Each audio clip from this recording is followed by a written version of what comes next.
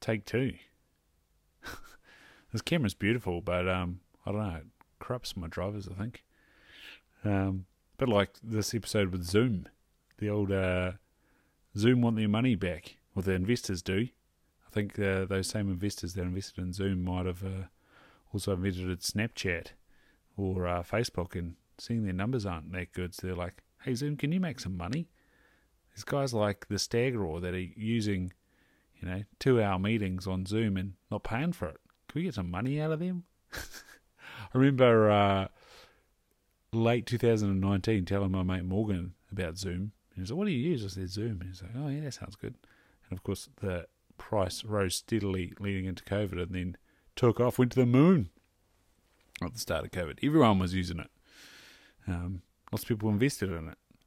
Now it needs to make money. They want some return on that investment, because you can't just sell your shares to the next willing bidder or something like that. Yeah. So we recorded about 4 different Zoom meetings for this podcast, and eventually Andy's headphones broke out, and so we called it there. But meandering chat, lots going on. We talk about Kent Mulligan, who's behind Modern Pirate, which you can get 10% off using the code that's in the show notes there. We talk about NFTs and cryptocurrencies.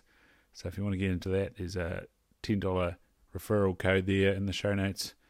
With that share market, there's a $5 referral code there. Investing made easy with Sharesies. And of course, if you need some brain food but you don't want the jitters, check out the Drink Arepa, 20% off with the code STAGRAW. Not to mention 180 Projects. Again, we talk about them. The gymnastics rings, also chalk, liquid chalk. Great stuff there from Cam McDonald, who of course is the cousin of Andrew McDonald, Macca, Mr. Mac's Books, and there's 20% off both of those in the show notes. So it's all there. Hope you enjoy this conversation. As I said, the old Zoom was a challenge, so we'll have to find a way around that.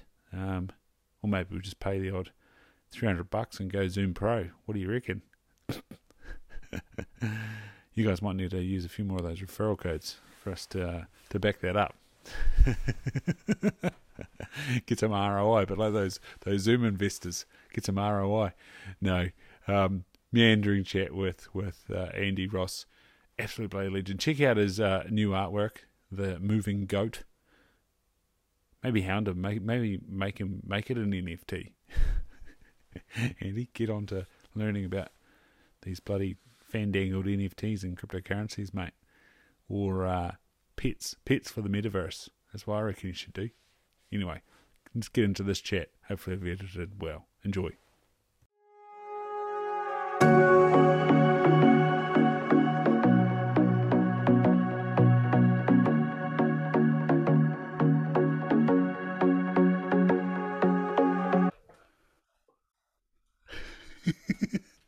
Did you hear Got it? it. Yeah, I did. Just let me turn my phone off. Oh, bloody hell. Me too. Just all the things. Yeah, totally all the things. How the bloody hell are you? Good, mate. How are you? It's been a while. Yeah, bro. I'm pretty good. I got 1 day left in my current job. So. Oh, really? That's awesome. It's a diabetic clinic, so that should, take care of itself, as they say. Yep. Yeah. Yep, that's right. So that's awesome. And then you're going into partnership with. Well, not immediately, but yeah, Yep. that's the pathway, the journey, all those things. Yeah, there's a clause in my contract that after 3 months we'll get into the business stuff. That's awesome. Yeah. Yep. So take it, you're not allowed to come here yet, or I don't know what the rules are. Have they stuck the poison in you, Andy? No, they haven't. So they haven't got COVID. You haven't even got it yet. No. Geez, you're a hermit. I know. I mustn't have any mates. How do you? No, there's still people here that haven't had it yet. Yeah, no. I've been one of those, like, it's just been one step removed everywhere I go. Yeah. So yeah, it's kind of cool. Whatever. Had any near misses, like being around people that have gone, oh mate, better lay low for a Yeah, while? yeah, definitely, and being put off work and like go and get tested and going to see friends, and then they're like, "Oh, everybody that I hung out with last night that has COVID, you've got to go and get a test." And yeah, just water off a duck's back. Hmm. No worries to you. It's kind of nice. Yeah, it's So yeah, it's either cannabis or psilocybin does the trick. Do you reckon? Don't worry about horse yeah, it's paste. probably it's probably cannabis. Yeah, Yeah, yeah, I reckon. so they say. You know, Yeah, binds those allegedly. allegedly binds those ACE2 receptors and says, "COVID, get out of here. I'm here. You go away. Yeah, that's right. Yeah, that's right. Pass on through. Jog on, mate." Totally. So you're still able to wrap poo tubes. Yeah, there's loopholes to everything. That's good to know. Yeah, there's loopholes to everything, and no, pretty much the mandates are almost done here anyway. Mm, So yeah, I haven't been working massive jobs, but I've been working, which is nice. that's nice. That's nice. Yeah, And mate, did you cast your vote, or were you Bush and yeah, I gone? did cast my vote. I Holy heck! did. So does that Didn't mean? get a democracy sausage at all either. Oh, what? Do they not have a Yeah. voting booth at Bunnings? No, it was too early. I was too early. Is that like it every time they get democracy sausage, or just this time? No, they just run this thing where they like the local whatever charity group or whatever runs a sausage sizzle at the polling stations, and people just call them. It's just got this name of go and vote and get your democracy sausage. Lovely, lovely. Yeah, So yeah. does this mean that Dan Andrews and the central government are on the same page now, and the old mate out in Western Australia, Mark McGowan, they're all on the same team now, or it just I'm pretty sure. doesn't Yeah. even matter? Yeah. Well, it doesn't. I mean, COVID kind of proved that it doesn't matter what the boys at the top say, because the states are going to take their own little lead and do what they want. So it's an interesting scenario. I went and voted just so I didn't get a fine. It's not. I feel You get fined. like yeah, you get fined like 80 or $100 or something if you don't vote. I think in New Zealand Yeah. you can get a fine if you're not enrolled, but no one's forcing Yeah, you well, to if you're not vote. enrolled, you can't get a fine. So I've got mates who've never enrolled, and they're fine. But they've got a So and passport. yeah, they've got a passport, and I've missed a few just because I've been over the years. It's been like, oh, I'm in the middle of nowhere doing something, or I totally forget about it, and then I'm like, oh, there was an election. Yeah. Yeah, but living in Melbourne now it's fucking hell, the amount of money that the Greens spend on plastic signs, it's quite amazing. Well, that was what I was going to say to you. I'm just currently getting in my carbon heavy dinner before I get, can't buy any more food. One, because it costs too much, but two, because all the food I buy is so carbon heavy. Like, you That's right, mate. excited for your new credit card that's going to track your carbon credits, Andy? Yeah, it's the Dough Economy card, it's called. Dough I'm economy. Dough Economy, yeah. I think a MasterCard or Visa or something, but yeah. Mastercard, I think, Um, was on the picture. is it MasterCard? Yeah. Mm. No, I'm not excited for that one bit. I'm not excited at all. I'm actually a bit worried about it. I'm worried. I actually like have been doing that thought experiment of the cash economy and what that means. Yeah. And I mean, the big one is like drug dealers. Like that would be the biggest cash economy in the world. What are you talking about? Like, They're beauticians and laundromats. That's their legit business, isn't it, right? yeah, sure it is. And artists, right? But I mean, and artists, yeah. But everything down, like, just going through in my mind of like, what do I spend cash on, Mhm. and how do I do work for cash? Mhm. Because I'm a tradie. A lot of the tradies Saturday and Sunday they're doing cashies. Mm. They're doing cash jobs. So the hairdresser that's next door to me, he runs half his business off cash. Um, so all these little industries are going to. I mean, if you remove the drug dealing one, which is a multi-billion-dollar oligarch system all of its own, those small little independent people are going to really suffer if that comes through. Mm. Yeah, it's interesting. Like I've been following Liam De Boer a bit, and we're in chats to get him on because that's the sort of interesting thing when you look at New Zealand. We're kind of like a year or two behind Canada. I'd say about 5 years behind you guys, 10 years behind the rest of the world. Sometimes I even reckon 15 years behind lots of the UK Sure. because a lot of our not politics law sort of comes down from the UK, but it seems that the old politics everyone wants to follow the US for some ungod no reason. But yeah, you sort of look at Liam De Boer and what he's doing with talking about in Canada, and you look at again back to these mint credit cards and World Economic Forums that are going on, and you look at Justin Trudeau and you look at Jacinda Ardern and you go, these two are the same bloody people, and Yeah, they're the same. Yeah, that's right. yeah. But then when you talk about cash, like New Zealand's this test case where we've been using FPOS since like the early 90s or something, maybe even late 80s. And like PayWave was a thing. Like before I came over to you guys, we've been well entrenched with PayWave. And like in New Yeah. Zealand, I think we can 200, maybe even $250 PayWave. Just like tap your card and Well, off you fucking go. off your off your phone as well. Yep, phone, card. Yep, just Yeah. tap it on the old Two receipt. hundred and fifty. It might be 200. 200. They Ours extended. is ours is 100. Yeah, they extended it during the old lockdowns. Of course, that was a good excuse to be even more contactless. But Sure. I mean, well, Canada was a test case for proving that they could just lock down everybody's bank accounts they didn't like. blocking GoFundMe, was it? Yeah. Yeah, well, they blocked GoFundMe, but they also then somebody hacked the GoFundMe or whoever the donation people were site and released the information of who the people were that donated, and then the government closed their bank accounts. Oh, I see. So the people that had donated they got their They got their bank accounts shut down, and the truck drivers and everybody who was protesting and who stayed in Ottawa, they also had their bank accounts closed.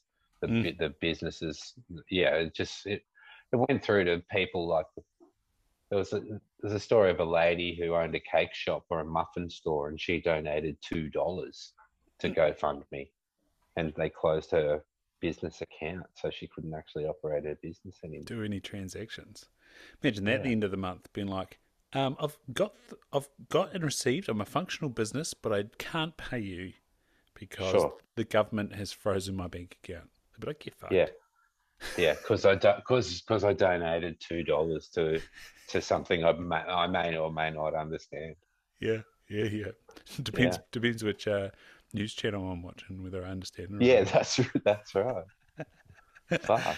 Yeah, but then It's of course, kind of nice to be like in Australia and New Zealand though. We're at the bottom of the world, so like because the world is currently so upside down, mm. we're at the top of the world. Finally. Yes. I don't know if you know, Andy, the world is a sphere, so there is no up or down. That's not what I've heard, bro. Should look into it. Sure, sure. Oh man! So you said you like must have no friends. Like, what's actually been like the social scene since old Dan relinquished a tiny bit of his powers? Well, my social scene in the city is pretty much dried up. I've just been out in the bush and just hanging out with the posse of boys that I hang out with when I'm in the bush, and yeah, it's been fantastic. Little small gatherings and things of that nature. And since I've been back, I mean, I haven't. What did I go to? I went to a movie premiere the other night, and that was the first big thing with like 500 people or 300 people that I'd that I'd been to in 2 years. I hadn't been with that many people, so What was the film? Um, it was called Surfing Visions. It was a big. It's called the Big Wave Project. Hmm. There's this guy that's Tim Benaithon. He's gone around the world over the last 6 years, just documenting all the big waves around the world, and he does every few years he does a big screen Australian surf film tour that just goes around all the capital cities and all the big surf destinations. And yeah, super amazing film. It was just one of those things where I was like, oh, if he's got these big waves like Tahiti and Nazaré and Portugal and stuff like that, to see it on a big screen is way better than seeing it on your monitor at home. Or yeah, it was amazing. So And were there people riding the waves, or yeah, people riding the waves and documenting all the crew, how many people it actually takes to surf a 100-foot wave at Nazaré and stuff like that. Like what the organisation behind having one person ride the biggest wave in the world actually is. It's yeah, quite impressive. There's 17 people, bro, that it takes for one dude to ride a wave with the safety crews and the jet skis and the guys on the beaches. And it's out of control. Pretty expensive. yeah, I'd say. Are they sort of bound to the whole like red tape sort of vibe? Like, well, especially like if they're off the coast, are they bound to anyone? Like, obviously it's people's lives, They're but bound to the laws of the jet ski riding laws and the boating laws as right. well. So, and they've gotten to the point where they know that they're doing stuff that's so stupid and ridiculous that they have to supply their own ambulance and medics and everything on site, Hmm. because they can't rely on an ambulance to be there if some guy's drowning in 70-foot surf. They need to get him to the beach, resuscitate him, and have crew there ready to go of their own, because safety is obviously the biggest issue. So yeah. Mm. And did they go into the training much? Like I know a lot of these guys are e-foiling No, for. not a lot, Uh, but I mean, I've watched that sort of stuff before, but you know, yeah, all that breath holding stuff and yeah.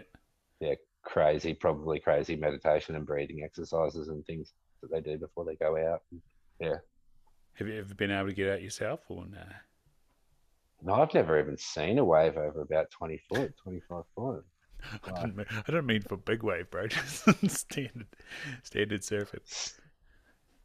um, yeah, I went a couple of times. I can't remember the last time that I've spoken to you. It was I think probably August, Before September. Christmas or New Yeah, Year's. it was yeah, Yeah, more like August, September or so. yeah, Yeah, might have been while we had another bout of staying at home. Yeah, around then. sure. Yeah, Yeah. little lazy lockdown period. Oh, what a vibe! Like, But you haven't been lazy. no, no, no. I've seen you lifting weights in your underpants in Yeah, your but garage. And I got like I was on another. Oh no, actually, I was on my own podcast. Yeah, with Mickey Willard, and I said I ticked something off the old rich list. The barbell and plates in your garages. It's outstanding, and sure, also yeah, got some of those 180 projects gymnastics rings as well. They're pretty handy. they're amazing, eh? Yeah, you still got your yoga swing. You Yeah, I've still, got my yoga swing and yeah, the chin up bar and my artery range and yeah, yeah. Kent yeah, uses those yeah, he those does. rings every That, day.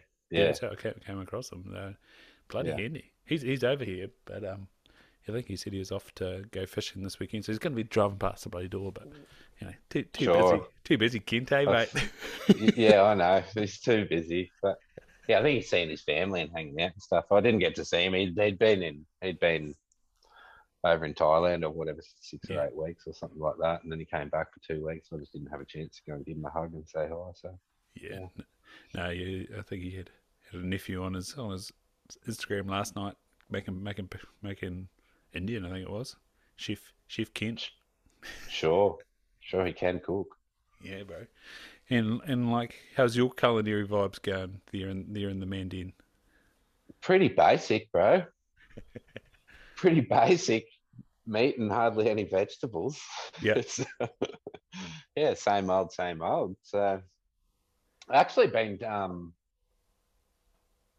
I haven't done it myself, but my best mate lives at the end of the street, and he's been doing up these tuna heads, Ooh, like yeah. cooking a whole tuna head.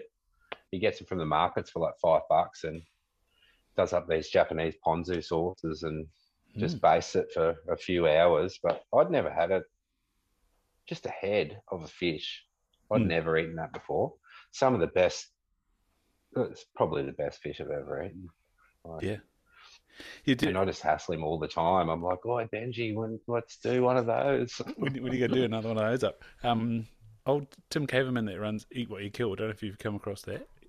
Yeah, He had these guys up in Auckland that actually set up at the marinas and take people's fish heads and fish frames, and yeah, right. they smoke them up and give them out to the local marae up in Auckland, and they're trying to sort of expand that out to the rest of the country without sort of compromising the awesome work they're doing in Auckland. But yeah, they're called kai ika, and again, that's like, for one, it's about people, you know, only taking three fish and using the whole thing, and two, Mm. when people come back from fishing, then they're not putting things to waste, and so they're grabbing good quality fish heads and fish frames and smoking them up and giving them out to needy people and feeding them, and Yeah, it's that's awesome. like you say, like getting an awesome resource that's delicious if people really, are game enough, and going for it. I remember one of the restaurants in Hamilton was called Madam Wu. They had a on the menu just whole fish. It was awesome. Like you're Yeah, just eating everything, and again, sure. if you're game enough, you even chuck an eyeball in, which I didn't do, but I probably should have. Yeah, I've had one off these big tunas. That's Mm, quite amazing. But that part behind the eyeball yeah, and in between the cheek, oh, just off the hook. yeah. Like, but the looks you get when you're like walking out of the markets with a massive tuna head, people just look at you like you're crazy. And it's like $5. Like That's amazing. you can feed 6 or 7 people off one of those massive tuna heads. Yeah, Like yeah. it's amazing. I, my oven's not the biggest, but I have seen the old at the supermarket here. They got the old pig's head going on. Oh yeah, Keen to give that a go one day. yeah. I've never had that. Think I'll probably have to do it by myself. Can't imagine Nicole's game, but she'll probably listen to this and be like, "Yeah, I'll have a pig's head with you." But Sure, sure. Stick an apple in its mouth and yeah, I don't know. I don't know who you'd look up for that sort of recipe. sure, Maybe. just YouTube it like everything else. Yeah, just like You get a 14-year-old Korean kid teaching you how to do it. Just like every other tutorial on YouTube. It's yeah. some kid that's half your age and yeah, Yeah, it's just as well these 14-year-old Korean kids have looked up YouTube and learned English, because I think sure, me going the other way might be a bit difficult, eh? Yeah. sure. Do you know any other languages there, Andy? No, it's just Australian.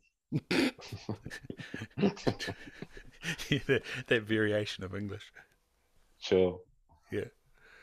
What No, about what and it's about one you? of those. It's don't you think it's one of those things that like when you're young and your parents say, "Oh, you'll regret not doing that when you're older," and you look at them like they're a fucking idiot, and you're like, "What do you know?" And then you're actually older, and then you're like, "Oh, fuck, Yeah. that would have been so good." Does your Yeah. dad know anything else? He knows like fluent pigeon. Oh wow. What did he go up? Did he Yeah. go up to Papua New Guinea or something? He was born in PNG. Wow. Yeah. Yeah. What was the Yep. vibe there? I don't know. I haven't been there, but pretty in Port Moresby and around that. Well, how old's my dad? 70 years ago. Hmm. Oh, imagine would have been crazy. Why was he born there? What were his parents doing? My granddad was working for the um, Royal Air Force, Hmm. and he was based there. Keeping things in inverted commas order. God knows. Yeah, safe from the Japanese, mate. Yeah. Back then. Yeah. On the old lookout. Man, that'd have been hectic, eh? Like even New Zealand, there's stories about that. Apparently the odd submarine came down here and had a geese, and people in the little what were they called, like dugout lookouts and gun pods. They were on the lookout. We had start of Māori Language Week last month, there was a bit of a documentary about the Cook Island community, which is plenty of it in Tokoroa, and just like young boys being put out in the middle of the jungle just to sit there watching with a radio. And if anybody Sure. came by, ring back to Wellington, but Call it in. call it in. But they sort of got a bit sort of they didn't get any medals, they didn't get paid the same. They did all the same skills, but it was Sure. a bit of a rubbish agreement they had. You know, classic Big Brother New Zealand didn't treat them very nicely. Still the same. Yeah. Well, what was the deal with Anthony Albanese's first day? Like, had the Aboriginal flag, but meanwhile something else was going down. Do you know? I don't know. Yep. I haven't really paid attention to that whole political side of, like, on the national front. Yeah. I'm still paying attention to what's going on in Victoria, but on a national front, I'm just like, these two clowns, you know, like everybody's like, don't vote for these people, don't vote for those people. It's like, it's not like the corporations that run our country are changing to a different corporation. Yeah. We're just changing the face of who's there. So it's, you know, it's just going to be exactly the same situation. So from your opinion, who do you think's running Victoria and Melbourne, and then who do you think's sort of taking control of Australia? Like, surely the mining guys, like Rio Tinto and stuff, have a pretty big influence over the majority of Australia, right? Do you think the Sure, Murdoch? absolutely, Do you think the they do. Murdochs do Yeah. as well, or they're just the ones Yeah, that are absolutely. benefiting from this? Um, that's a pretty big question. The Murdochs would be the middlemen, wouldn't they? They're the one just like sowing the narrative. I think creating the narrative at the same time as sowing it. Um, it's it's hard to say because, I mean, we don't have this big military industrial complex of things. We've got mining and forestry is probably our main source of income. So politics probably possibly would be on an equal playing field, apart from who wants to get what kickback from what mining company to make what decision, and who those mining companies have got in their back pockets as far as politicians are concerned. But then on a state level, like, Daniel Andrews is definitely running Victoria. And Victoria doesn't have huge mining interests. So, I mean, we've got forestry and farming and agriculture and stuff like that, but none of those are big enough to probably have any sway inside of what he's doing as far as the leadership role goes. I know that the CFMEU has a big, they're in and out of each other's pockets as far as, like, that's the biggest labour union in the country. So, yeah, I mean, it's a challenging thing to really know, you know. When we talked last, that was shortly after that CFMU sort of protest, if you will, that got a bit nasty and people kicking and fighting and other people running out the back door and stuff, which turned into sort of 3 or 4 weeks of occupations throughout the city. But, like, in the city, there's plenty of sort of banking and that sort of jazz going on. But again, that's kind of like just a hub for a national and international vibe. That doesn't really run a city. Yeah, that's right. Yeah, no, it doesn't. I mean, it's weird at the moment because we've been closed for 2 years and we haven't had, I mean, schooling and education in Australia is massive for international students. Mm-hmm. So we have this huge influx, or we had this huge influx of Chinese, Korean, Indian, all sorts of international students that would come here to Melbourne, to our universities, and study. And that costs a lot of money for those people from overseas to come and do that. So a lot of those people are backed financially by their families who send them here to do that.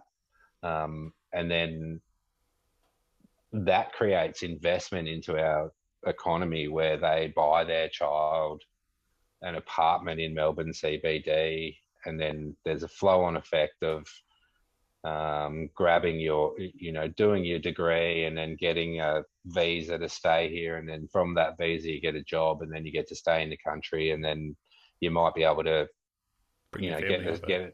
bring your family over.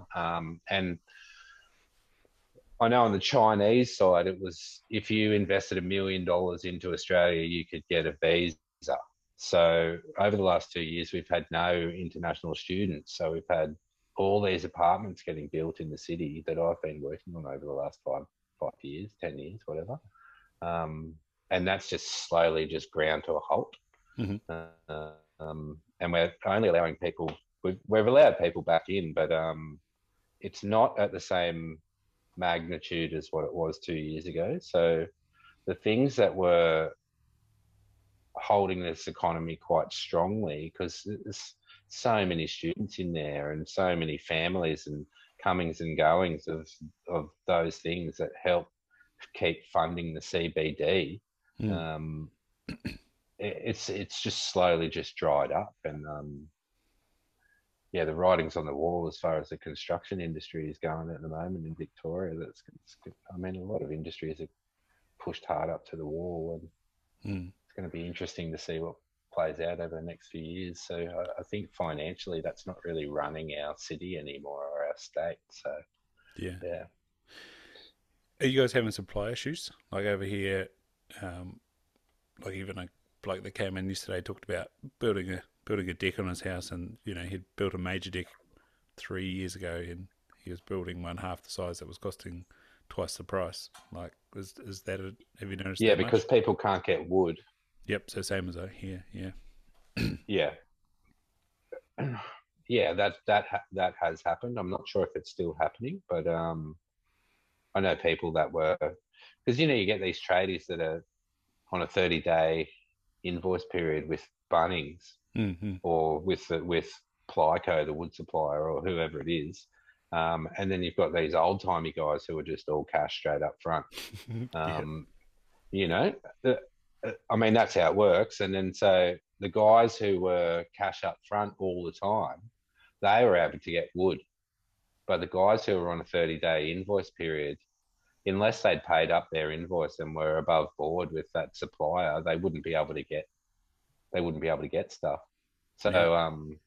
that created a bit of turmoil. And then at the start of COVID, we had the a million ships offshore that weren't allowed to land, and a lot of windows and things and kitchens and whatnot that come over from China. There were boatloads of those things just sitting out at sea, and they couldn't get in. So a lot of the construction slowed, because you can't obviously plaster and put in fittings inside apartments if there's no windows and wall and you know glass doorways and things like that in. Yeah. So one of my mates runs a glass company in Victoria, and they make custom glass, and they just went through the roof. Like, they just went hell for leather.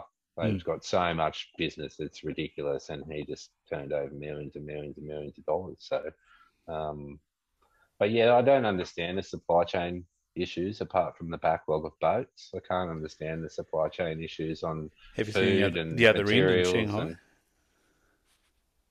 nah, I haven't seen it. Oh, the term for Africa comes to mind, like, because Shanghai's been closed down now for probably a month, maybe even two. There's just Sure. all these boats, and of course there's all these crates, and there's all this stuff that's supposed to go in, or go, an empty boat that's going in to pick stuff up to go elsewhere, that it just hold up with China. And I think many of them have agreements with the ports there, so they can't bugger off and go somewhere else and find another job, especially if they've got stuff on board. And so Sure. they're just hovering out there, and many of those crews are probably from Chinese crews, or Yeah. Filipino crews, Shanghai and all that. Singapore and all that sort of stuff. So yeah, it's pretty gnarly. Sure. Yeah. And just yeah, I don't. Yeah, I mean, it's a challenging thing to understand, because it's like Australia's got such a big logging and timber industry. Yeah. That like where's it? Does it go overseas and get processed and then come back? And I why does it do that? Yeah, I think that your second question's right there. I think the first one, the answer is yes, and then so your second question is why does it do that? It's a bit like um, our Port Tauranga over here, and even for us here in Tokoroa, I watch logs going on a train north and then east out to the Port Tauranga, and that's where they're going, just whole logs. Yeah, Meanwhile, yeah. there's they're shutting down plywood factories and timber factories, and you go, well, that's not a very smart idea. No. No, And I see it on the road when I'm like driving up, up to New South Wales or to Queensland, and I sit behind a logging truck, and then one goes past me in the other direction, yeah, and I'm like, why is he going that way and that guy's going that way? I've been following him for 20 k's, where he could have just gone the other direction that that guy was going and saved the environment by 50 kilometers worth of fuel. Like, yeah, yeah. yeah. Yeah, mate, I did get warned about this the other day. That the old free Zooms decided that you can only have a 40-minute meeting. So I might Oh, really? I might pause there and then we'll start another one. Yeah. Yeah, too easy. Yeah, Do you want to call me? Yeah, just call me. yeah, Awesome. yeah. Speaking of expenses, Why couldn't they have just paid a regular human to say recording in progress rather than have a robot say it? I don't know. I don't know. Yeah, I was gonna Oh, say. Speaking of expenses, you have to upgrade the old Zoom for sure. yeah, especially if we getting some of these a few more internationals on yourself, of course. Yeah, Yeah, the got over the ponders. yeah got to set up a date with Dr. Pran Yoganathan again. Um, Oh, I think he's just done a trip up to Eamon's property at Broadside Hunting. He went there, didn't he? yeah, he went there. Well, that's been 2 years ago when I spoke to him because I was still at my flat in Havelock. But yeah, so he'd been there before, I'm and yeah, pretty sure he he just just smashed went. the rut this year. He just went back. Yeah, Yeah. it's good Mate, to I'm hanging out to go up there. yeah. He not been able to go I'm at all. hanging out. No, yeah, one thing leads to another, and plans go skew if. So, Yeah. yeah, So yeah, where's that problem? It's in the Hunter, in it? Hunter Valley. in the Hunter Valley, yeah, Yeah. behind just northwestern Newcastle, Yeah. Nice. Looks Barrington Tops. hell of a property. Yeah. So yeah, Apparently, looks good. He's yeah, he just was over here with a certain Remy Warren. yeah. Last week with Craig Pringle, Yeah. the season from the season. Yeah. What's the vibe there? Again, where do you find that show? Is it out yet or no? They've just No, it's not out yet. It's well, not there's the out yet. problem. It's going to be off the fucking hook. Yeah. Well, It's going to be off the hook. Yeah. have you The seen? dudes that he's got on it and like the things that are going on and like, yeah, I'm super excited for it. Like, I've gone on a hunt with, I went on a hunt just after they finished up with um, Mulligan and Pat and a couple of other boys, and Eamon was down, and Mitch, one of the other guys that works at Broadside Hunting there. Eamon's cousin Gordon, who's just started a um, guided hunting operation out back of Bright there as well. We all went up the back of Hotham and hung out, and so I got to rack Craig's brain about what the show's about. And Kent's got an episode, and Eamon's got probably one or two, and Mm, Ben Solaris, and some of the best human beings going are on there. Brad Murphy and Pat, and yeah, it's pretty interesting. They managed to get. I shouldn't say, but they managed to get a over the shoulder shot of one of the boys getting his first sambar deer with a bow, loose. which is one of those things that there's not really many people. I don't know how many, but there's not many people that have got a bow shot sambar stag on video from behind somebody's shoulder before. It's just one of those things that are just so hard to capture. And so the spots that he's got and the people that he's got it's going to be an outstanding outstanding thing. And Craig's a super lovely guy, and yeah, it's going to be great. That's a good teaser. Good teaser. I've been teased all along, and you're just making me more teased there, Andy. So. Sure, it's just been a big dick tease the whole time. Yeah, well, especially when it was like, we're back. Yeah, him, was that Craig Pringle and Remy? And I was like, back from where? Like, and as the guy said, it's like, oh, is Remy coming to New Zealand? He's like, we've just been. I was like, oh, that was a fucking flying visit. Yeah, it was stealth in and out. And Eamon just sent me a couple of photos of like, oh, New Zealand yesterday morning, blah, blah, blah. And I was like, oh, fuck. And he goes, no, I'm already home. And I was like, fucking hell. Yeah. And then Craig's up in Queensland with a brand new boat. And like Craig's the filmer and the guy that's running the whole operation. So, yeah, he just landed back in from doing the stuff with Eamon and Remy, and then straight up to Queensland to hunt Chittle deer, and yeah, it's on. That's too good. Because, yeah, like, it was almost like Remy was on Joe Rogan, talking about, like, oh, I don't really have many plans, want to get back to New Zealand. I've been in Argentina, and then it was like, whoa, shit, he's been and gone. Sure. It's tough at the top for some, isn't it? Oh, far out, mate. Just whip over the Atlantic, like not the Atlantic, Sure. the Pacific. Yeah, don't. I didn't even know what they were hunting, but yeah.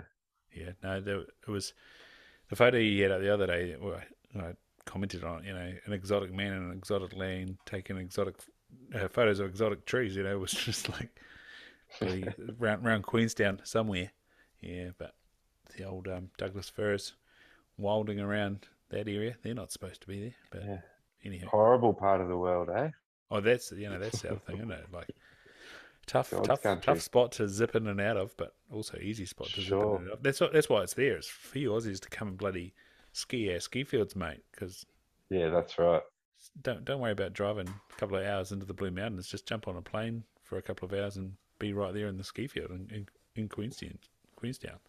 It's actually quicker.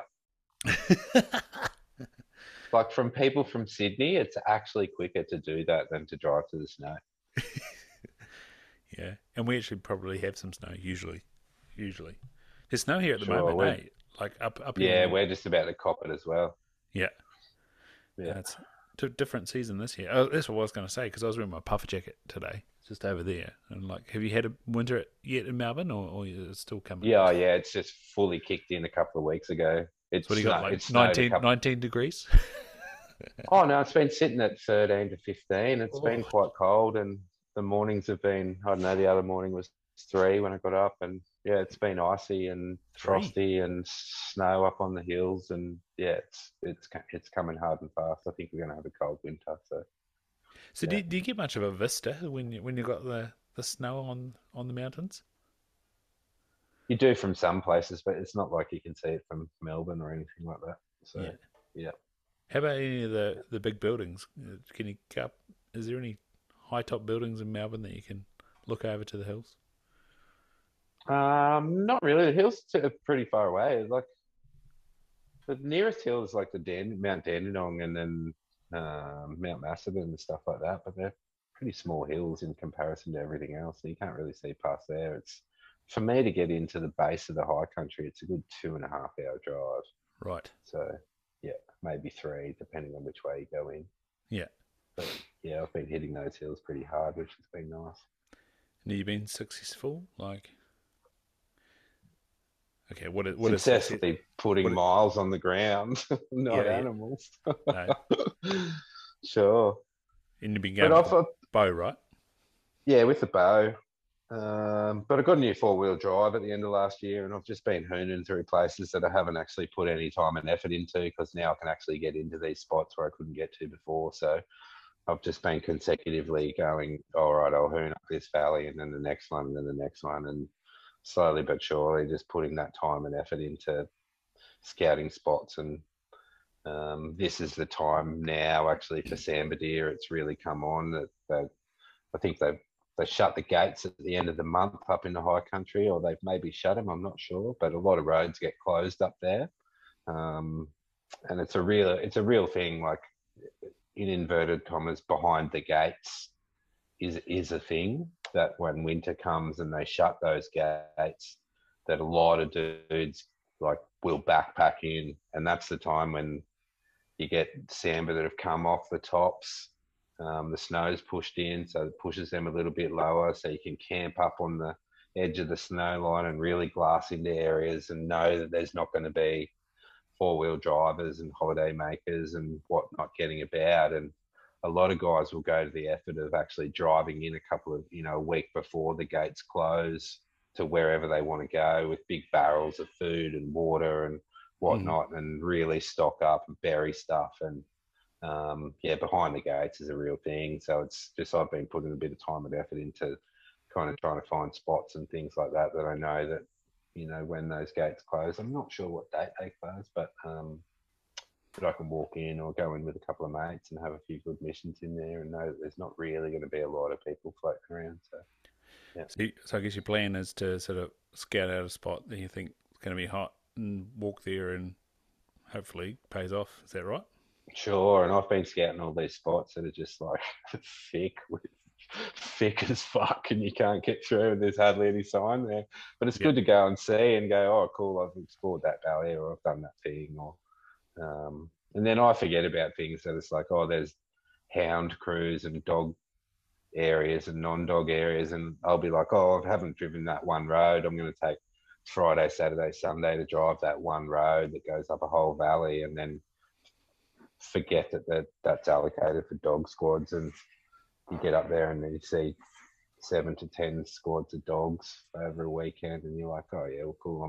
That's why I'm not having any luck, because they're just driving deer everywhere. And and a crew of dogs are in there barking up and sending up a valley in quick time. Mate, it's an expensive pastime running dogs. Yep. Like, even just owning a dog's expensive. Sure.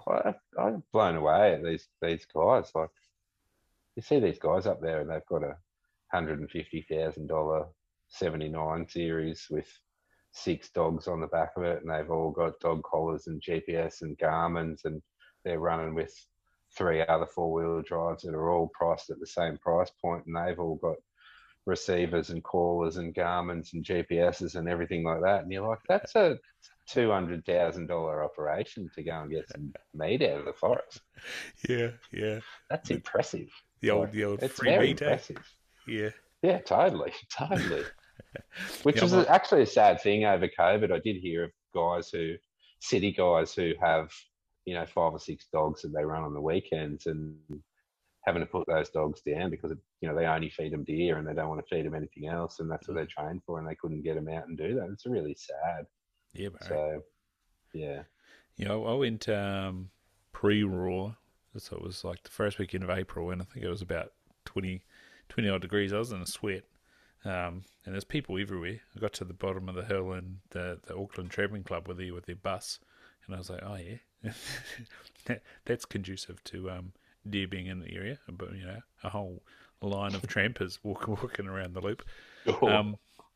And then I went back to the spot that I'd shot a deer before Christmas, and sure enough, there's a pig carcass right on the sort of wallow area that I'd scouted out last time. So I was like, oh yeah, good. So that was a successful armed walk, which was good though. Sure. A bit like you're saying with driving around, you connect up a few areas and get a bit more understanding of the way the land works, get some confidence, and especially up there it's reasonably flat and rolling, and so you kind of need to work out which little creek is which and goes where, and of course they switch back on themselves, and you end up back at the track that you thought you were walking away from. So that's always that's always fun. But yeah, the start of next week. So finish my job tomorrow, and then don't start till the 1st. So gonna go over to a new area, and hopefully I might even be able to drive into this hut. But if not, gonna be like a little 5K walk and along a nice little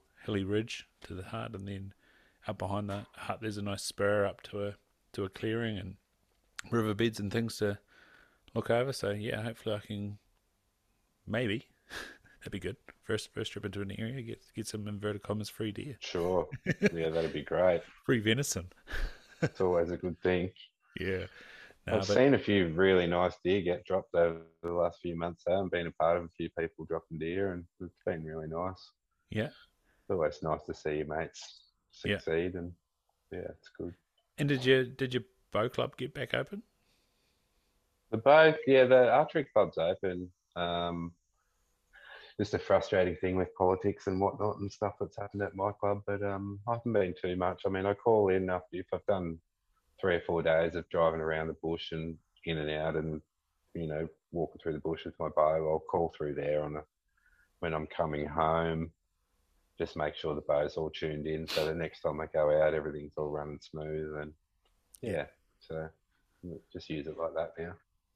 Because what sort of sight have you got on there? And like, have you tuned up your own arrows, or is that knowledge that Yeah, you've I'll got? build all my own arrows and tune everything myself, and use the bow press at the club and stuff like that. Just got a Yeah, 5 pin sight on there, and yeah, so just want to make sure that none of that stuff bumps out of alignment when you're cleaning through the bush or it's bouncing around in the back of your car. yeah, yeah. Yeah, And can you string the bow yourself? Like, have you been able to replace that and redo servings and all that sort of yeah, but jazz? I'm not a guru. Yeah, I redo servings and stuff, but I'm not like a guru.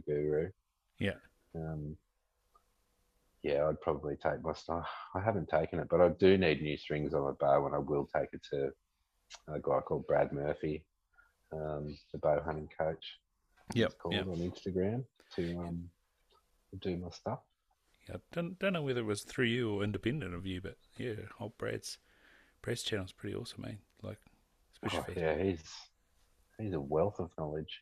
yeah, It was actually very interesting that Gordon from um, the Northeast Experience, he's Eamon's cousin, and he's just started a guided hunting operation out in the base of the high country there, and he decided that he'd do a sort of a meet and greet out on his property, just by the river, and just invited whoever wanted to come and see what he was doing. He just decided that everybody needed to be together, and so he got 25 to 30 people together, just rocked up at his property, and everyone sort of gave him some money for food and camping rights and things like that. But we had, Brad Smith and Ian Summers and Herbie from R&N Blades, and um, just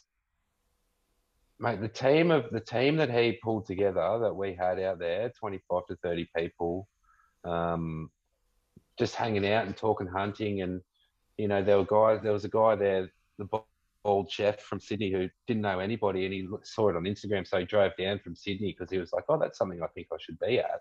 yeah, Came down, and he ended up cooking for everybody, and um, talking to people that have got no experience with a weapon at all, but they want to go hunting, all the way through to a guy like Owen, who's shot over 700 buffalo with a bow. Yeah, have a think about that number.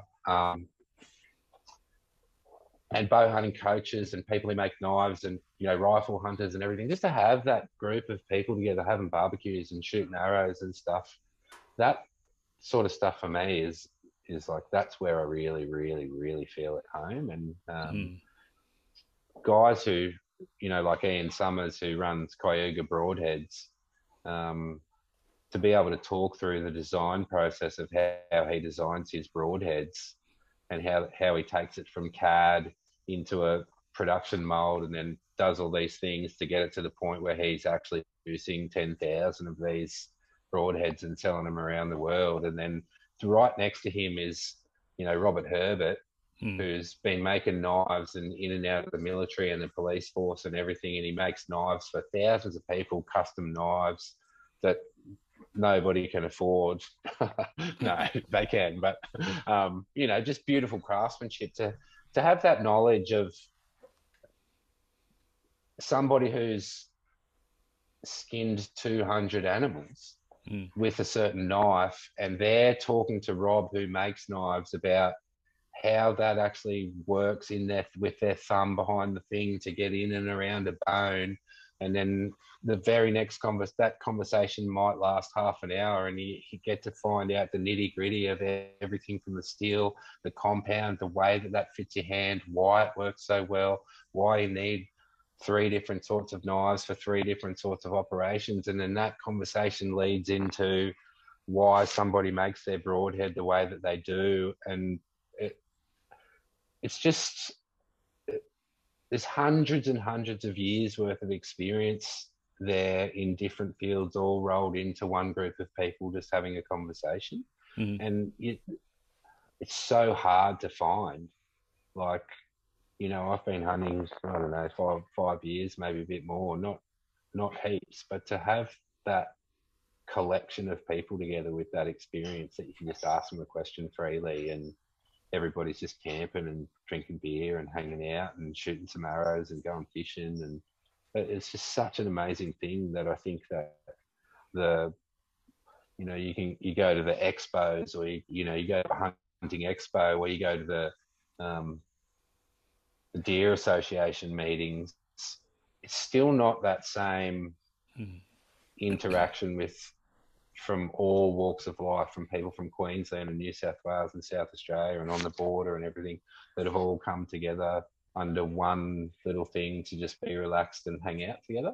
It's just super beautiful that someone could put that together, and to see the people that came, it's a big congratulations to Gordon for what he's actually been able to bring together. It's like, fuck yeah, this is awesome. Yeah, man. Well, it's like you started off talking about the surfing film. I know when the Hunters Journal have done their movie night, that obviously the movies are cool, but then the after effect of that is a couple of, maybe 100 or a couple of hundred hunters all in one spot having a wherever time and getting together and, ordinarily just messaging each other on the DMs and commenting on photos to actually, be there in person and have a chat. And so the last 2 years I've been trying to hold the Seeker show up here, and so originally was in Tobor, and then it got bought to be held at Mystery Creek, which is where they hold our national field days.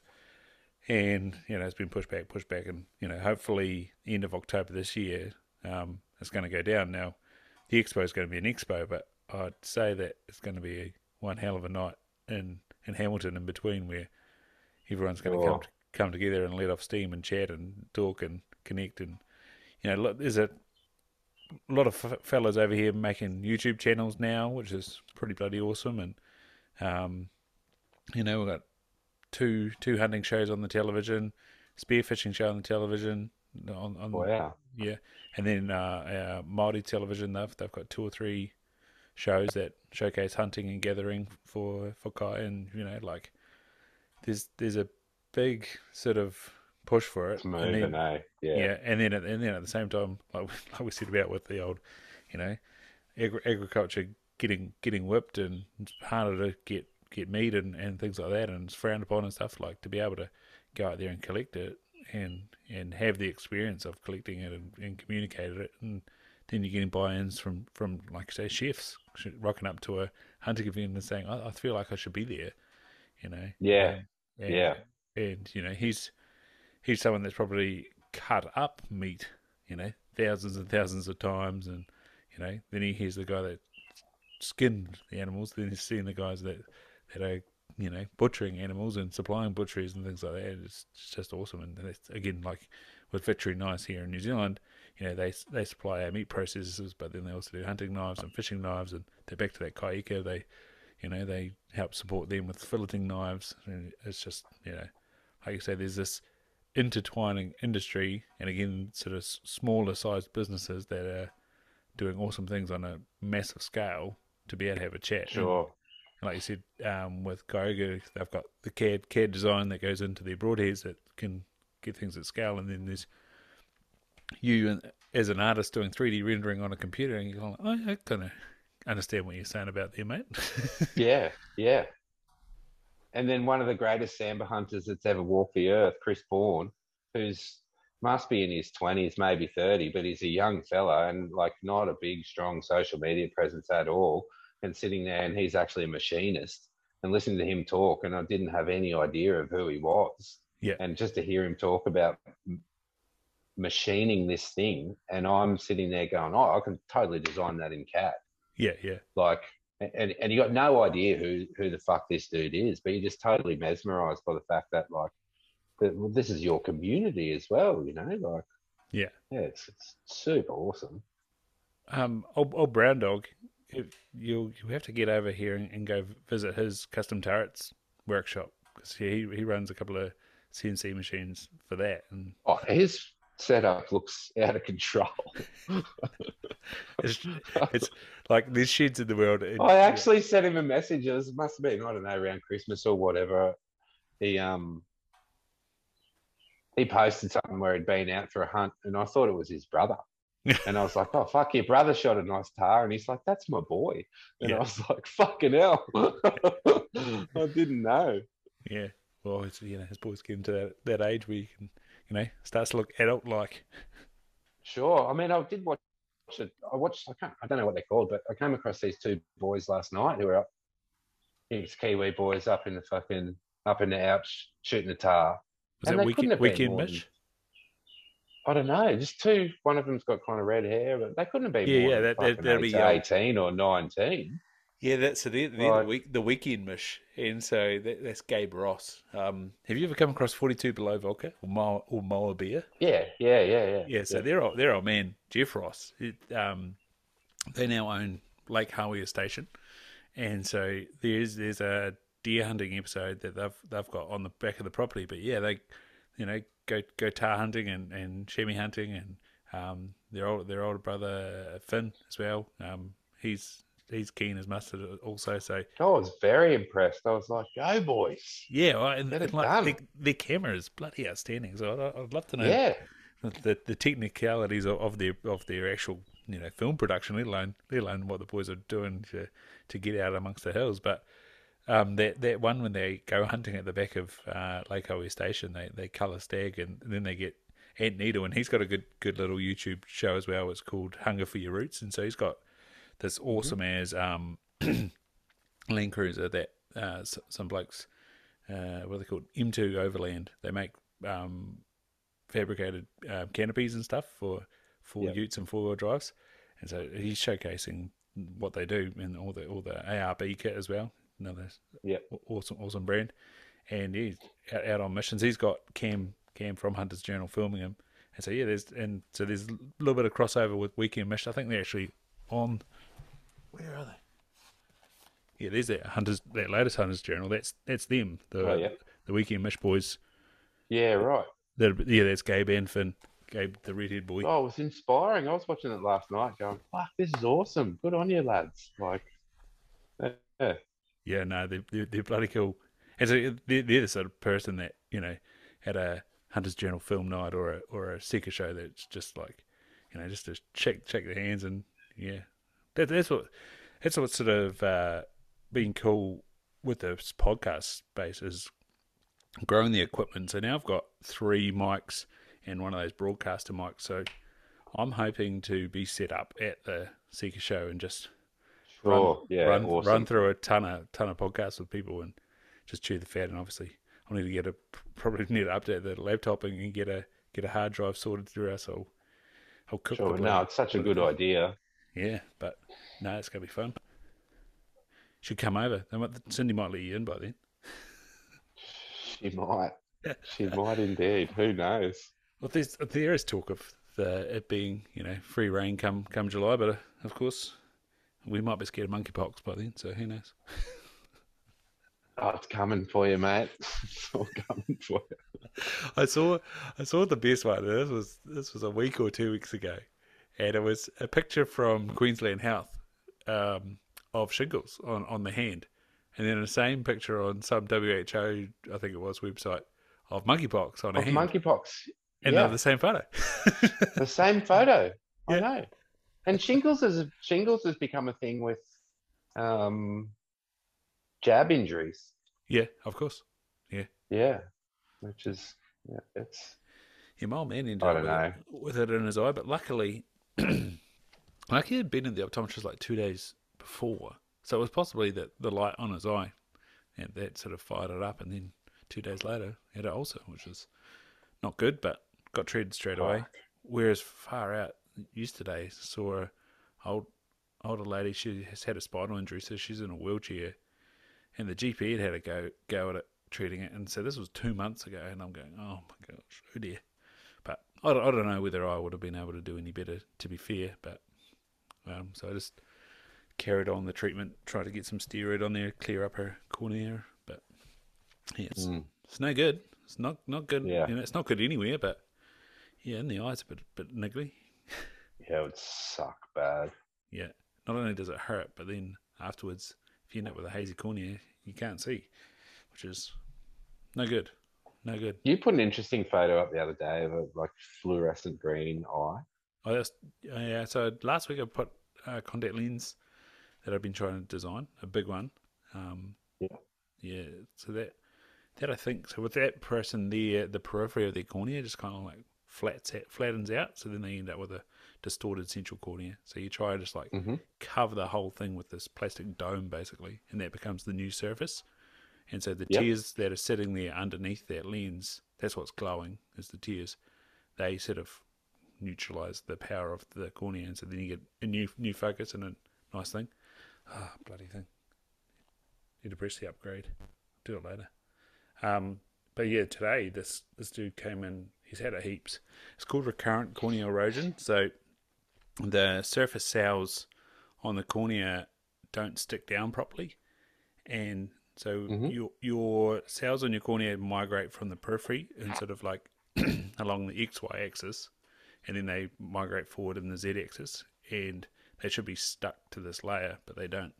And so in the night when you start having lots of REM sleep and your eyes are dry, your cornea ends up kind of sticking to your eyelid and then ripping. And yeah, so that was like big ass rip from last night. But he's waiting.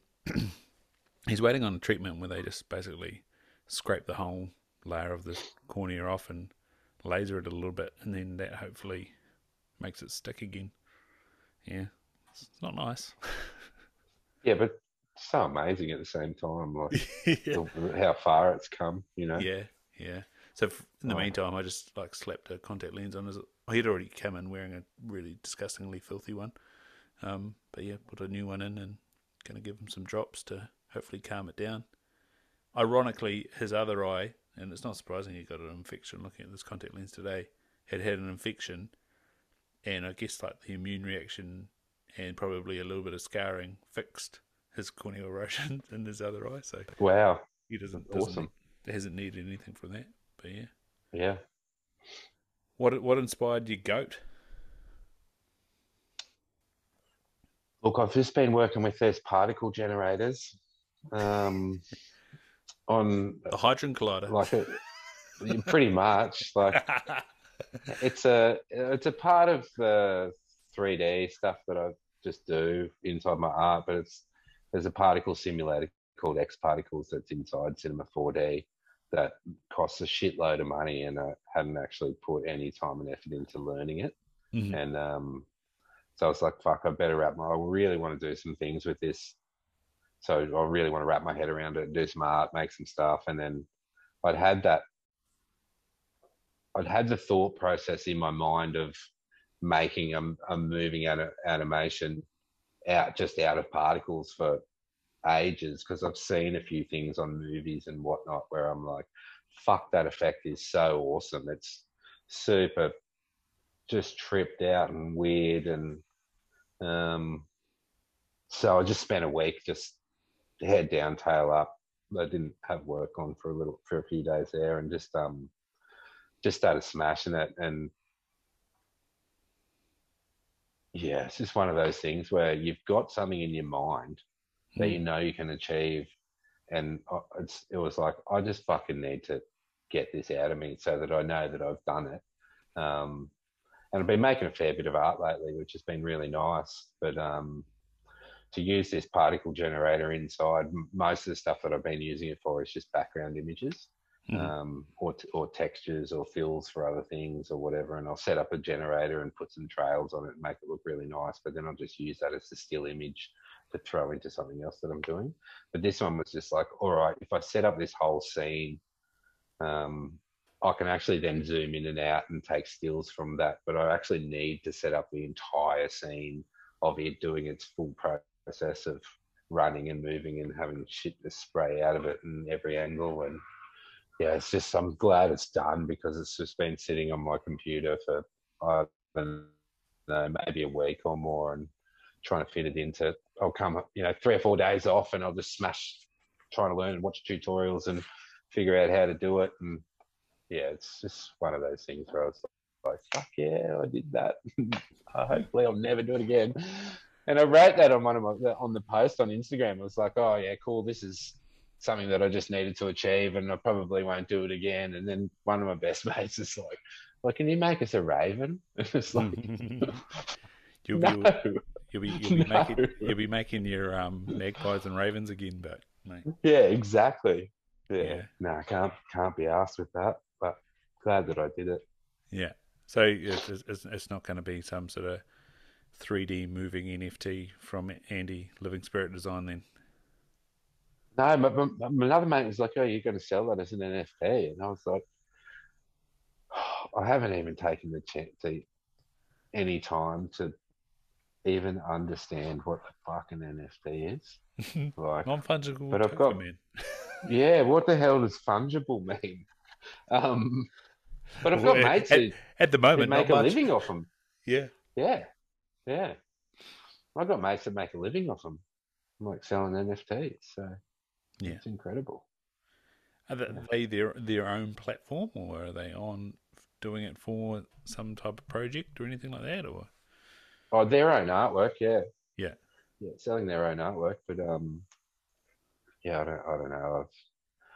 It's one of those things at the moment for me that I know that I should be doing, but at the same time, as soon as somebody says, "Hey, Andy, NFT," I shut down.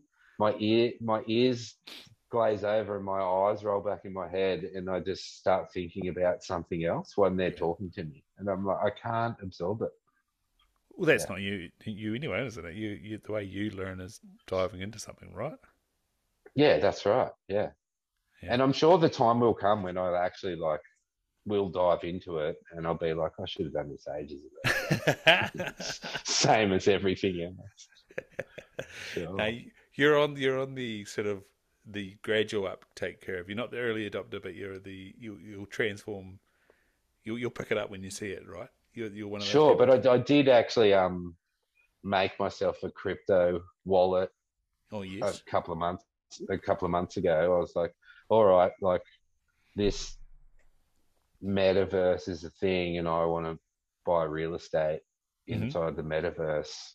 So I made myself a wallet and I bought some real estate inside the metaverse, which is absolutely fucking nothing. But like, I was like, I just want to have a piece of that just because.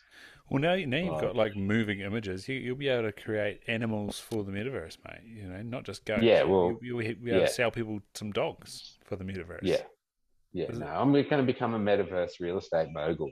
Don't you worry. I thought you were going to become a pet breeder in the metaverse. No, anything. Yeah, farmer. I don't know. Yeah, not No, allowed. but it took me 2 days to figure out how to bloody do that. I was like, fuck, this is It's not too challenging. bad. It's not too bad. 2 days. No, because I heard a story of a guy, because the metaverse gave Snoop Dogg a whole bunch of real estate, Yeah. and then people were buying the real estate next door to Snoop Dogg because he paid somebody to invent a whole world called Mm. Snoop Dogg World inside Meta, and then the land that was around the outside of his, people were buying that land for $90 million, like real legitimate money, like. And I Land was like, banking. holy crap, yeah. It's like, this is fuck. What the fuck? The time horizon on this thing's fascinating. Like something, $90 million. Like, how are you gonna? What's the time horizon going to be like that? You might look at that and go, oh, it's probably going to be like normal property in 20 years. But then I don't know, out of nowhere it'll 10x in 2 years, and then the next 2 years it'll fucking That's right. bottom out. That's right, bro. Yeah, it's like, That's right. what are you gonna do? Because my mates who were buying drugs on the Silk Road 10, 12 years ago they were buying MDMA for fucking 20 Bitcoin, and they've all lost their wallets or whatever, would be multi-millionaires now because 20 Bitcoin is worth fucking heaps of money. Well, I think So last week it was if the you watch the progression of that, and then you watch the progression of what's actually going to happen inside of Meta and stuff like that, it's going to be crazy. It will be crazy. the anniversary of that person buying 2 pizzas with a Bitcoin was the other day, and yeah, Oh, really? Yeah. Betty regrets doing that. I wonder if the person that sold the pizza still has those has those Sure, Bitcoin or not. probably. Let's hope so. Yeah, I wonder what it's I going to mean, happen. that's fallen the market, and that's fallen, but I'm sure it'll go back up as well. So, Yeah, old what are those twins they've been boxing? the Uh, Pauls yeah, Logan Paul, and on his podcast the other day, joke. Yeah. they were talking about how broke they are at the moment, and one of their mates on the podcast hasn't done any sort of crypto investing, and he's like, "Now it's my time to gloat at you guys. You guys are idiots." Sure. People will have lost fucking millions. Yeah, well, especially those boys. They've lost millions. Yeah, but anyway, Well, I my know. next door neighbor before COVID, because Bitcoin went through the roof, and There it goes. Just as well I got you on there we for go. this. Yeah. Sure. So, old mate across the road is an avid bike rider. One of Yeah. these guys that has, fucking a push bike for every day of the week. And Fixie. before COVID, a couple of years ago, I think it was, I don't know, it was when Bitcoin was still below $5,000, and Sweet. so he ordered a custom made dual suspension mountain bike frame from this guy in Canada who hand makes them, and cost him 2 Bitcoin. So then COVID came, old mate couldn't get supplies, blah blah blah, and just 3 months ago, I saw a I was I was coming in from outside, and I saw a Merida bike box rock up at his house from the back of a courier. Yeah. And I sent him a text message, and I was like, I can't believe you fucking bought a Merida. They're fucking shit bikes, because he's got Cannondale and fucking everything specialized and blah blah blah. And he goes, fucking don't tell the missus. Sent me a message back, don't tell the missus. He goes, I'm glad it came in that box. He goes, it's a handmade frame from Canada. It cost me 2 Bitcoin fucking 2 years ago. And now the price of Bitcoin is like over $30,000. So Yeah. it's like that fucking bike is like a $60,000 push bike. And I was like, holy crap. He's like, don't tell the missus I spent that. I was like, But sure, at bro. least it wasn't 6 months ago, and that it would be like $120,000 No, push bike. crazy. Crazy. Yeah. So Yeah. Right now, it's in a real slump. It's amazing. But no. Yeah. So what do you think is going to happen with decentralized currency and a one world bank and a one world everything else? Well, that's the fascinating thing about the old Bitcoin, Ethereum, and then all the other projects. Is like currently they're speculation, and this is from someone that has a very small, 0.000 something of these things, and I'm like, oh, I don't even know, you know, if on the other hand there is this one world bank, and so then what's the utility of a Bitcoin then?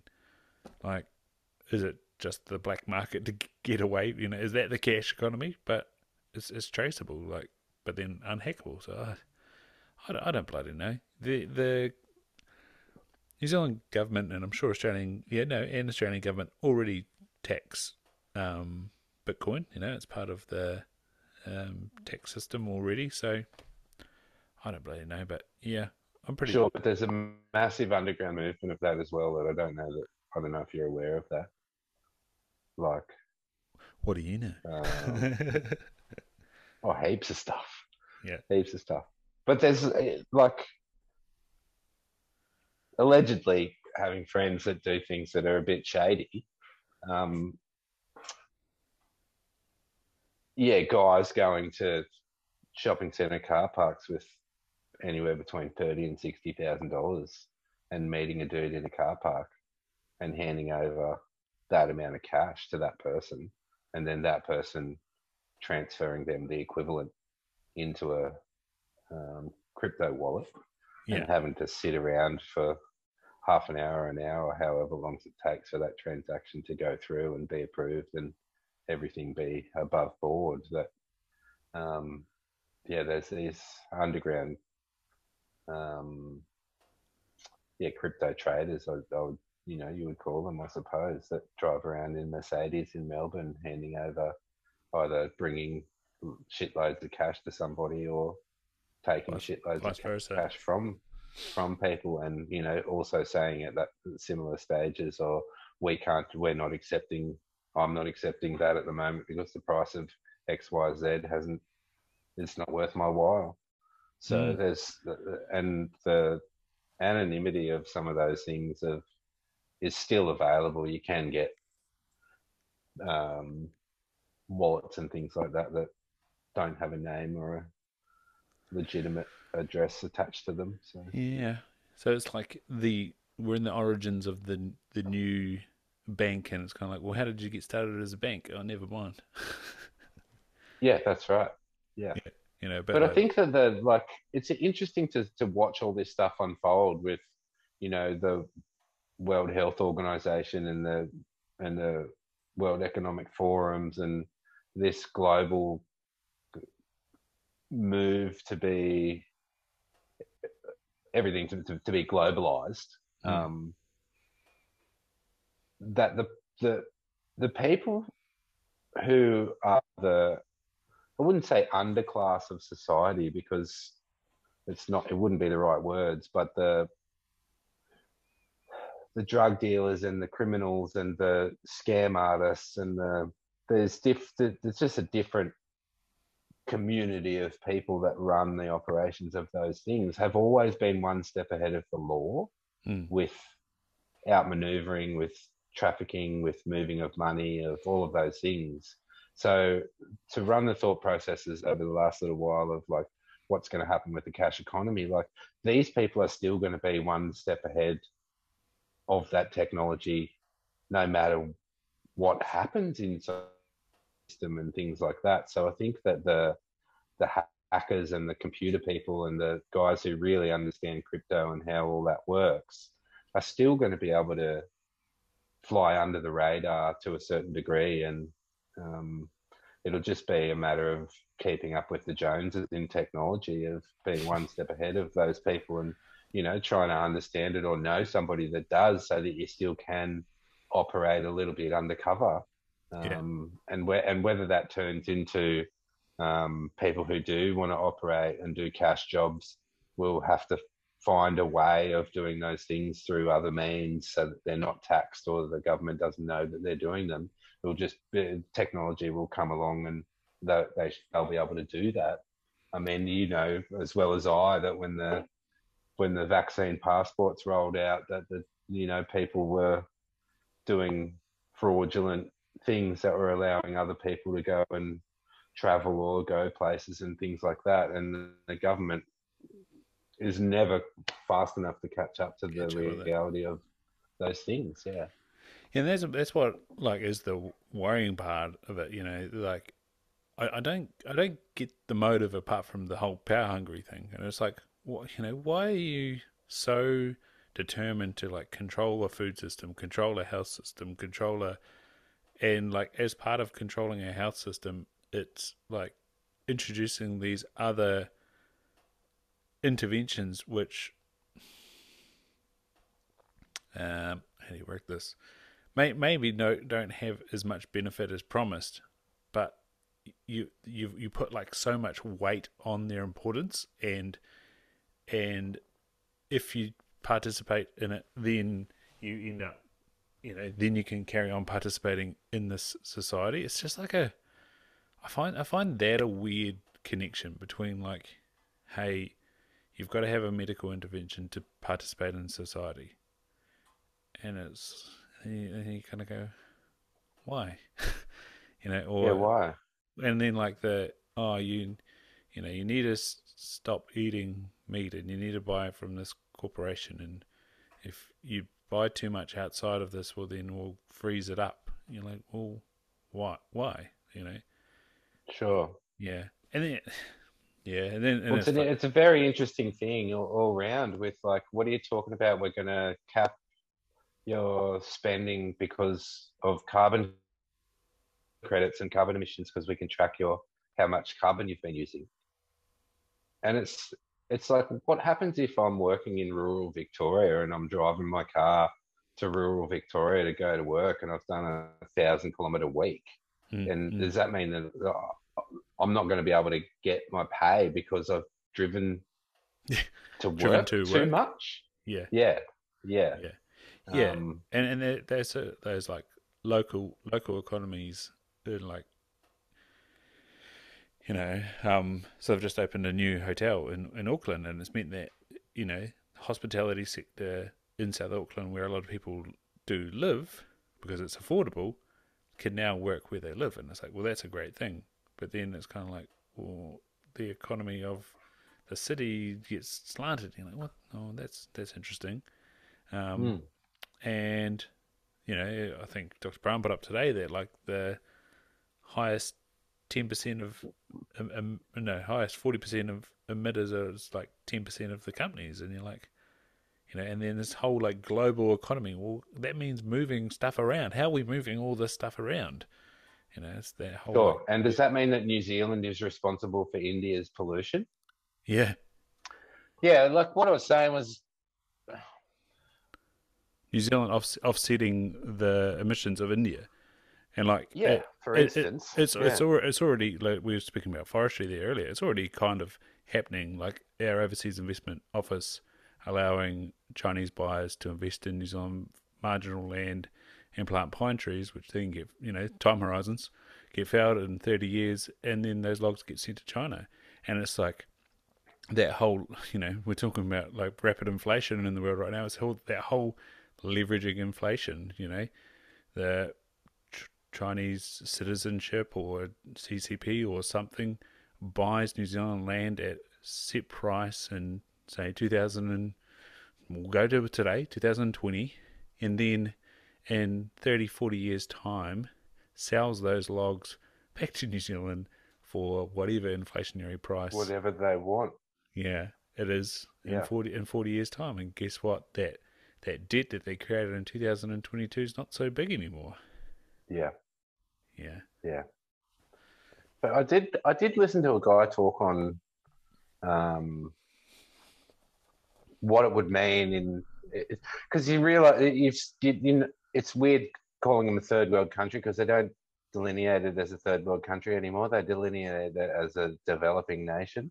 Yeah. So there's no such thing as a third world country anymore. They're developing nations. So um, what the implications would be to give free electricity to developing nations Hmm. across the board. So like because they still burn wood and they burn coal And to lignite as cook well. and yeah, that's right. So like the health of those nations are in not a good place. The pollution in those places are not in a good place. And if you were to supply free electricity to those places, it would mean that they wouldn't have to work as hard for a start because they wouldn't have to chop the wood or go and get the coal or whatever. They'd be able to get up in the morning. The health of that nation would improve exponentially, which would leave room for more education, better health conditions, which then would lead to innovation because they're free of a lot of the time constraints that it Hmm. takes to warm and keep themselves comfortable. Yeah. And so there's billions of people in those things who could be educated at a better level than what they are now, which then leads to innovation, which then would lead to a better outcome across the globe because so many things would just level up inside of that. Mm. Um, uh, yeah, it's quite amazing, but you don't hear any talk of like they're like, oh, we've got to do this to save the world, but in all reality, there's actually other things that it seems like a lot of people have figured out that would be way better for the world than just crunching down with the World Health Organization telling people what their health options are going to be and how the monetary system's all going to be sucked up into their one little system. Yeah. And again, it's the whole like why question. Like, it, power must be very intoxicating. Like, it's Well, you can't relate to it, eh? But like, then they're just people. So it's like, man, is that what I'd be like if I was in that position? And it's how, you can relate to it to a degree because it's like you see somebody or a really hot woman or something like that who is in their power, and you're yeah, like, holy fuck, that person's got it going on. And there's an attraction to that. I don't know what, like, as in the power of being so financially stable that you never have to worry about money again, and you could buy 150 fucking countries with the money that you've got would also be. I don't know how to relate to that, but seeing someone who's in their power is a very fucking enticing thing. yeah. Have you watched Dissident? Yeah, it's amazing. It's freaky as fuck. Yeah, amazing. And then you see the deals that are still being done with the Saudis, and Yeah. Well, there's it highlights a couple of things. Like the one was that the Senate of America cancelled that 20 million or $1 billion deal for weapons, and Trump vetoed it. yeah, And then the sort of going back to World Health, Forum, World Economic Forum, all that sort of World Economic Forum got hosted. Was it Davos in the desert? Um, yeah, in Saudis, but like they're at the UN tribunal telling all this information and nothing gets done, and you're like, and these are the same people that run the WHO. You're like, what the sure. And this? then because America can't get oil out of Russia and like energy out of there, that they asked Saudi if they would like lower the price of oil and start pumping them more oil, and they told them to go and get fucked. They're like, no, Yeah, it's interesting. It's all like very interesting. I don't know the answer, but yeah, just I don't have answers. I've just it, got questions. I've just got so many questions. Well, it's the same with Jamal Khashoggi is like, gosh, like, and that like comes to the question of like what is justice, and like what is it for? Like his wife to be knows what happened. His family in Saudi, well, that's the other thing. Do his family in Saudi Arabia know what happened? Do they even know that he's dead? Because They would know. I'd say so for sure. Yeah, but and then it's like, are his family in Saudi Arabia okay and continuing to live their life because they were kind of semi dissociated from him anyway, or have they all been rounded up, and are they in the hotel with with everyone, or are they in a jail, or are they dead? sure, It's just sure. like And what are the ramifications of like like that guy? I can't remember the the troll guy's farming name who fella. made that. No, the guy who made the documentary. Oh yeah, same with, Um, what is his name? Brian Fogel. yeah, Brian Fogel. So he had the number one best documentary of all time, Yeah, like with the bike race, whatever it's called, the one with the steroids and yeah, uncovering Icarus. Icarus. Yes, I Icarus. was about to say he's pissed off the Russians. Now he's pissed off the Saudis. Sure, but the number one documentary of all time, like Netflix fucking he got awards for it across the globe, and then Netflix is like, I'm not going to run that documentary, the next one, Yeah, because it's like, what power does like where is it in Netflix's ideology that they're like, I can't run that because of the Saudis? yeah. And Like, what the fuck are you talking about? the other messed up one is like Amazon Prime and stuff, having it on the thing but not having it on the streaming, and it's like they hacked Bezos's account. They Yeah, they did. That's right. they own the Washington Post where Jamal Khashoggi worked, and they let after he's they let Jamal Khashoggi run all those articles, and somebody else run some articles after he was dead. Yet Hmm. at the same time, they won't put the documentary on their streaming, which has like so many subscribers. You're like, what the? Sure, but you can buy it. Yeah, I bought it Yeah, because of that. I think I I had to. stole it. No, I actually bought that one actually straight Good from on his you. website. I'm pretty six sure. Yeah, dollars. I yeah. can't remember if that one. And I think that was Rob Wolf and Diana Rogers movie that I bought on Apple. Sacred Sure. Cow, which I'd already watched. It turned out, and I was quite Yeah. stoked to watch it again. Yeah, that's Yeah, another those one ones that. I'm happy to spend money on those things. They're like the Little Big Farm and those sorts of things. Yeah, and that's another one that like won't get streamed. And you're like, that's weird. Yeah, Hmm. yeah. It'd be interesting to see if Food Lies can manage to get things streamed. Um, what's it called? Big Fat Surprise or Big Fat Lie or whatever it is.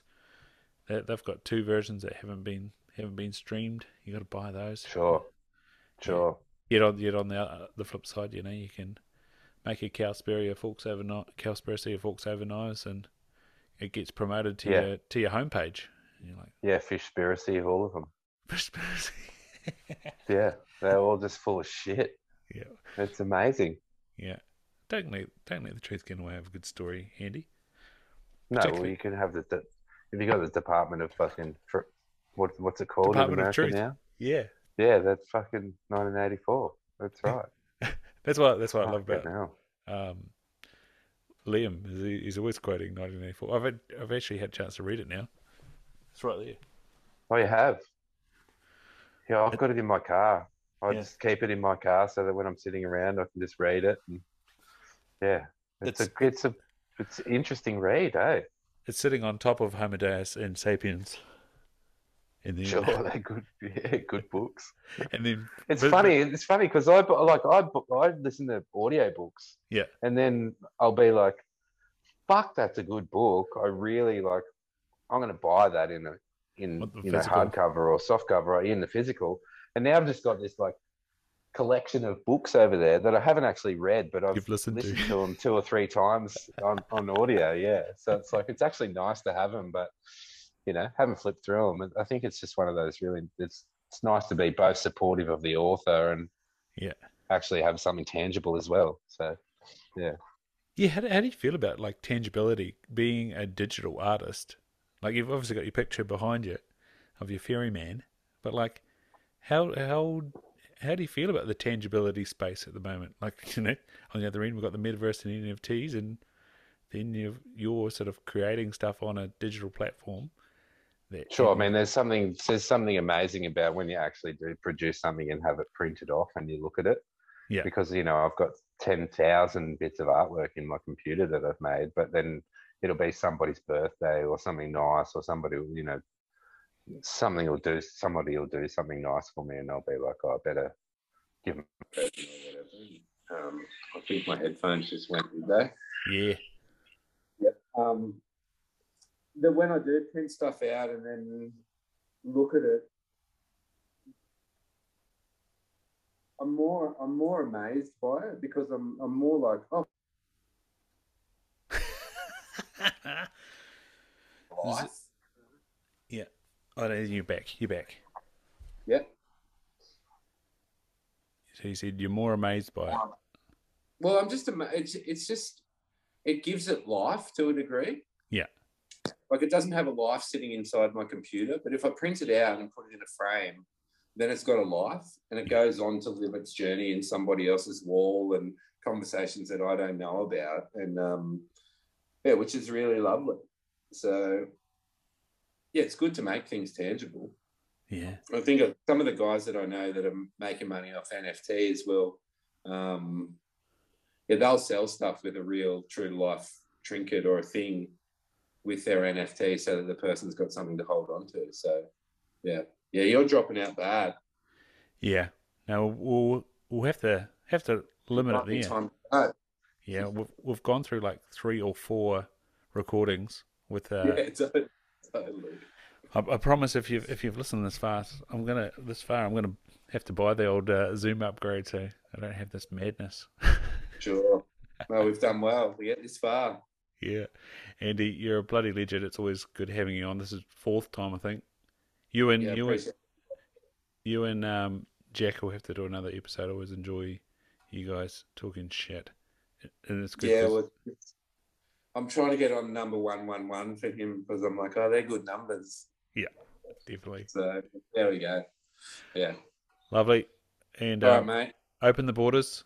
I need to find my way to Melbourne. I've been saying this for like 3 or 4 years now, but Sure. yeah, make it happen. And Yeah, Yeah, and I want to have a shot at the tar, so we'll see how we go. nice. Have a good evening, man. Love your Thanks, work. mate. Love you. Love your work Cheers. too. You.